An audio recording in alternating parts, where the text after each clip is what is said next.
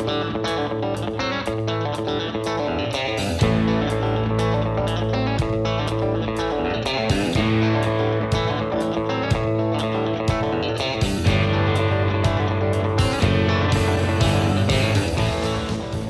to Texas Ag Today, a daily look at the latest news in Texas agriculture. Texas Ag Today is produced by the Texas Farm Bureau Radio Network, with the largest farm news team in the Lone Star State. Now here's the host of Texas Ag Today, Carrie Martin. Hello, Texas. So glad you're with us again for Texas Ag Today. I sure hope you had a great 4th of July weekend, getting to celebrate the fact that we all have the privilege of being a part of this great country of ours. Coming up on today's show, we'll take a look at the weather once again. Man, it has been crazy lately, hasn't it? Out in West Texas in the Panhandle, they've seen some really crazy weather with massive winds over 100 miles an hour in some places, plus huge downfalls of rain. We'll head out to Lamesa to find out what they've seen over the last week to 10 days in their area. My name is Carrie Martin. I'm your host, along with the largest and most experienced farm news team in the Lone Star State. And we're all standing by to bring you the latest news in Texas agriculture. From the piney woods of East Texas to the rocky ranges of the Trans-Pecos, and from the Panhandle down to the Rio Grande Valley. Typical July forecast for the state of Texas as meteorologists keep an eye on the aviation forecast. I'm Tom Nicoletti, and I'll have that story on Texas Ag Today. Pork producers in the Texas High Plains find themselves having to keep an eye on events in California. I'm James Hunt, and I'll have that story on Texas Ag Today. The Bermuda grass stem maggot is a pest of Bermuda grass hayfields and pastures. The larva or maggot feeds in the top shoots of the Bermuda grass, causing the top 2 to 3 leaves to turn brown or white. I'm Dr. Vanessa Olson from Overton. We'll have those stories, plus Texas wildlife news and a complete look at the markets, all coming up. West Texas and the Panhandle have both seen some crazy weather over the past week. A week ago, the Lamesa area experienced a freakish storm that resulted in 130-mile-per-hour winds and massive rainfall. That's according to Dawson County Extension Agent Gary Racheski. We recorded 5 inches of rain in 28 minutes there on the Mesonet sector there in Lamesa. And so that occurred there out of the same storm, which is a significant amount of rain for our area at the time. I don't think we've ever measured that much one time there. And while the rainfall is welcome, it has caused plenty of damage. We're seeing water standing in play, lakes that we haven't seen in years. And I guess that's a good thing from a standpoint of recharging the aquifer system, but it's a sad standpoint from the standpoint of, significant crop loss, flooding out those crops. So we can look at it in 2 different aspects of it. So, Gary, what have farmers been doing over the past week to 10 days to try to recover from all of this rain and wind? Most of it right now is just trying to get enough time for it to dry up so that they can get back into those fields and, especially do some sand fighting and just kind of loosen that ground up a little bit, down those rows so that it can get some heat down in there and kind of start drying out a little bit so it doesn't crust over as well. And kind of keep it from blowing once we do, we're in West Texas, so of course the wind's going to blow at some point in time, to try to keep that sand from blowing as much and blowing that crop out. Dawson County Extension Agent Gary Racheski. Well, the weather has been on everyone's mind here in 2021 as we've faced a lot of weather extremes this year. Tom Nicoletti takes a look back at our June weather and a look forward at July. We go to Fort Worth, and meteorologist Tom Bradshaw joins us as he does each month at this time. And Tom, here we are at the beginning of July, and there was some rain that some Texans saw the last few days of June leading into the 7th month of the year. So talk about that and how beneficial it was. Sure thing. Good to be with you again, Tom. And yes, you're right. There was a little rain during the last full week of the month of June and into the last couple of days of June. Look at the majority of the month of June. It was relatively dry across a good part of the state. But as we got into the last part of the month, we started to pick up some tropical moisture out of the Gulf, and that precipitated out as a widespread shower and thunderstorm activity across a good part of central and eastern Texas, as well as up in the northwestern parts of the state as well. Now, as we record this interview, you are actually on the forecast desk there at the National Weather Service. What are your responsibilities while manning that desk? Well, that's right. Today I'm covering the aviation desk, which means that I'm issuing aviation forecasts for not only Dallas-Fort Worth Airport and Dallas Love Field, but also several other airports across north central Texas. So we're forecasting thunderstorm probabilities as well as ceilings and visibility and winds for the next 24 to 36 hours. And that's very useful information for not only the FAA and ground controllers, but also folks with the airlines who are trying to bring flights into larger airports like DFW and Dallas Love. Now, for the month of July, generally one of the hottest and driest months of the year. So what's the forecast for the state of Texas as the drought monitor shows a pretty good map at this point? Yeah, we're lucky. We got quite a bit of rain back in the month of May, and so that really mitigated a lot of the drought conditions that we had across most of Texas. The only areas that are still hurting way out in far west Texas and down along parts of the Rio Grande Valley. But having said that, we don't really see any big signs of any extensive precipitation across Texas during the month of July, and that's to be expected. We start to dry out quite a bit in the month of July, and we obviously start to heat up quite a bit. So high temperatures will start to climb towards the century mark across a good part of the area. Overnight lows in the mid to upper 70s or approaching 80 in some more of the urban areas. So it looks like that's going to be the case as we go to the month of July. That's not completely unexpected, obviously, for this time of the year, but we would certainly hope that we'll have at least one or two brief cool snaps that'll come during the month of July to kind of help cool things off. That forecast from National Weather Service meteorologist Tom Bradshaw in Fort Worth.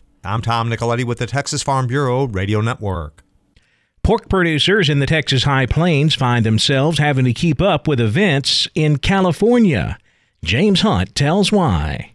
The Texas High Plains is known as cattle country, but we also have a large pork presence here as several large farms and related businesses provide thousands of jobs and other benefits to our economy. Anything that could harm the pork business is therefore something we need to pay attention to. And that certainly describes California's Proposition 12. Proposition 12 is a new set of regulations California voters approved 3 years ago. What it says basically is that anyone who wants to sell pork in California must bring their operations into compliance with California state standards, particularly with regard to animal housing. Brandon Gunn of Texas Pork Producers says it's estimated that currently only 1% of U.S. hog farms meet those regulations. Gunn says the pork industry as a whole will take a big hit if Proposition 12 is allowed to stand. This represents a huge cost, just even when we think about one of the points of Proposition 12 in regards to gestation stalls, pairing stalls, and whatnot, and some of the added space requirements. So we look at the cost of that, converting barns, whatnot, is millions and millions of dollars. So this could certainly have an effect where we could see smaller farms, and have such an adverse effect on them financially, could drive them out of business, and certainly affect everybody negatively from a profitability standpoint. The pork industry and its allies are pursuing court challenges, arguing that Proposition 12 would violate the Commerce Clause of the U.S. Constitution by allowing California to impose regulations on other states. But as of right now, Proposition 12 is scheduled to go into effect on New Year's Day 2022. I'm James Hunt on the Texas Farm Bureau Radio Network. We have a lot of Bermuda grass here in Texas, and producers need to keep an eye out for one Bermuda grass pest that's causing some problems this year. Forage specialist Dr. Vanessa Olson explains. The Bermuda grass stem maggot was first reported from Texas in 2013, and since then it has been reported from many areas in east and central Texas. The Bermuda grass stem maggot is native to South Asia and only infests Bermuda grass and stargrass. The adult stage of the Bermuda grass stem maggot is a small yellow fly which lays its eggs on the stem of the Bermuda grass plant. Once the egg hatches, the maggot moves to the last node on the stem, burrows into the shoot, and consumes the plant material within the stem. The Bermuda grass stem maggot damage resembles frost or disease damage on the Bermuda grass canopy. Upon closer examination, the chlorosis is restricted to the top 2 to 3 leaves of each Bermuda grass tiller. The most characteristic sign is the ease at which these leaves can be pulled from the stem, revealing larval feeding damage within. The full-grown maggot is yellowish and about 1/8 of an inch long. Once the maggot completes feeding, it drops to the ground and enters the pupa stage. The adult fly later emerges from the pupa. The life cycle from egg to adult fly requires about 3 to 4 weeks, and there are several generations a year. Management recommendations suggest that if damage is found, proceed to harvest the crop as soon as weather conditions allow. Once the damage becomes apparent, the crop is unlikely to add a significant amount of yield. Depending on the time of year and variety, damage can reach 80% yield loss. In Texas, yield loss has been estimated to be 8.9 pounds per acre of Bermuda grass dry matter loss for each percentage of stems with damage. The damaged crop should be cut and baled and removed from the field as soon as weather conditions allow. Leaving the damaged crop in the field will only compete with any attempts by the plant to regrow and decrease the opportunity that the next cutting will have time to accumulate dry matter. Maggots feeding in the stem will die once the crop is cut and dried for harvest. However, flies will emerge from pupa in the soil and reinfest the field. To protect the regrowth from infestation, apply a pyrethroid insecticide about 7 days after cutting to kill the adult flies. This is Dr. Vanessa Olson reporting from East Texas with Texas Ag Today. There are plenty of mosquitoes and flies in Texas right now, and if you're like me, you're hoping the bats will eat at least some of those. But how much do they really help? I'm Jessica Domel, and we'll have more on the state's bat population and their benefits coming up. And most horse owners use one of two common dewormers, but there are some concerns over reactions to those products. Texas veterinarian Dr. Bob Judd takes a closer look at that coming up next, right here on Texas Ag Today.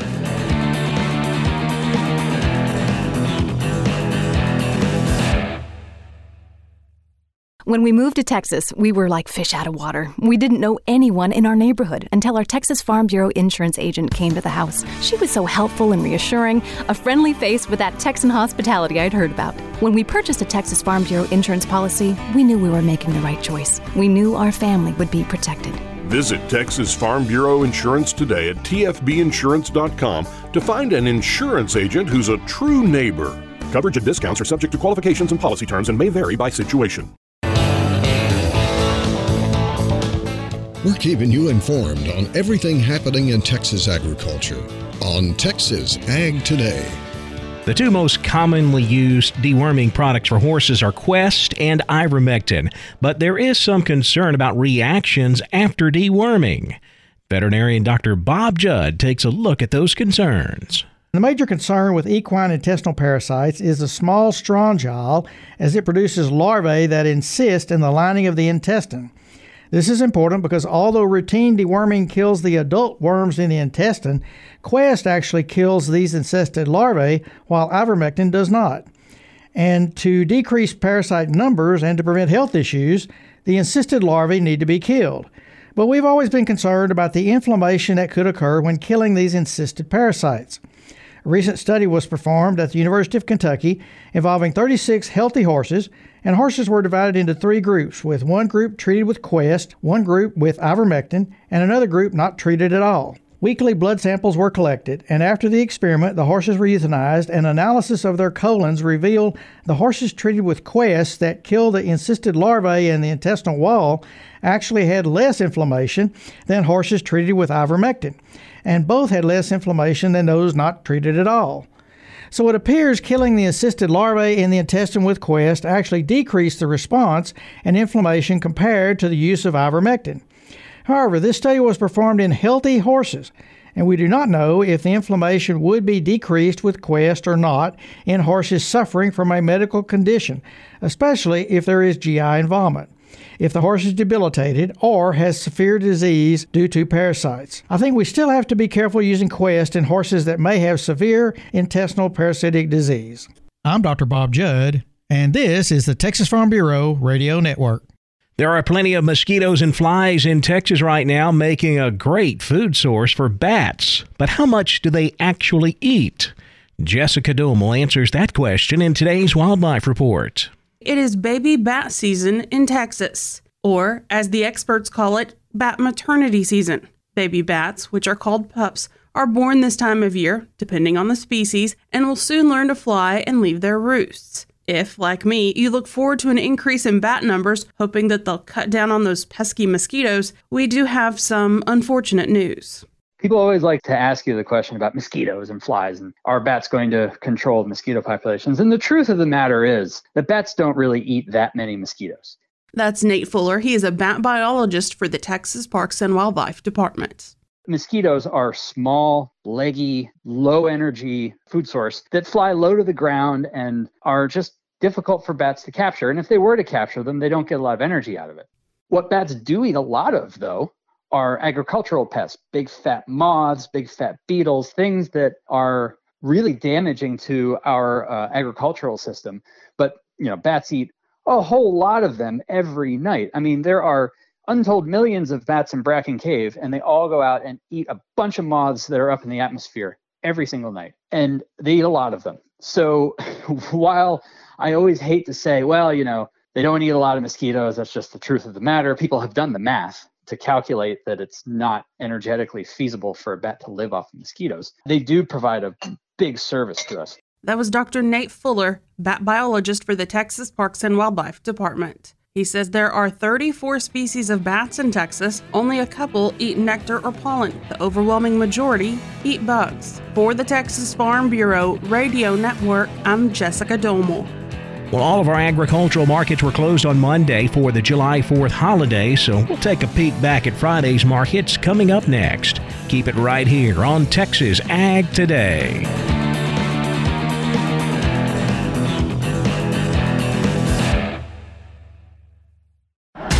And we're back looking at another lopsided matchup, Jim. Today we have a combine taking on a train. Yeah, that heavy train is about 1,000 times heavier than the combine. No competition there. Right, especially given that it'll take at least a mile to stop that train. That's 18 football fields. It's no contest. Every day people are injured or killed trying to beat a train at rail crossings. See tracks, think train. This message brought to you by Operation Lifesaver.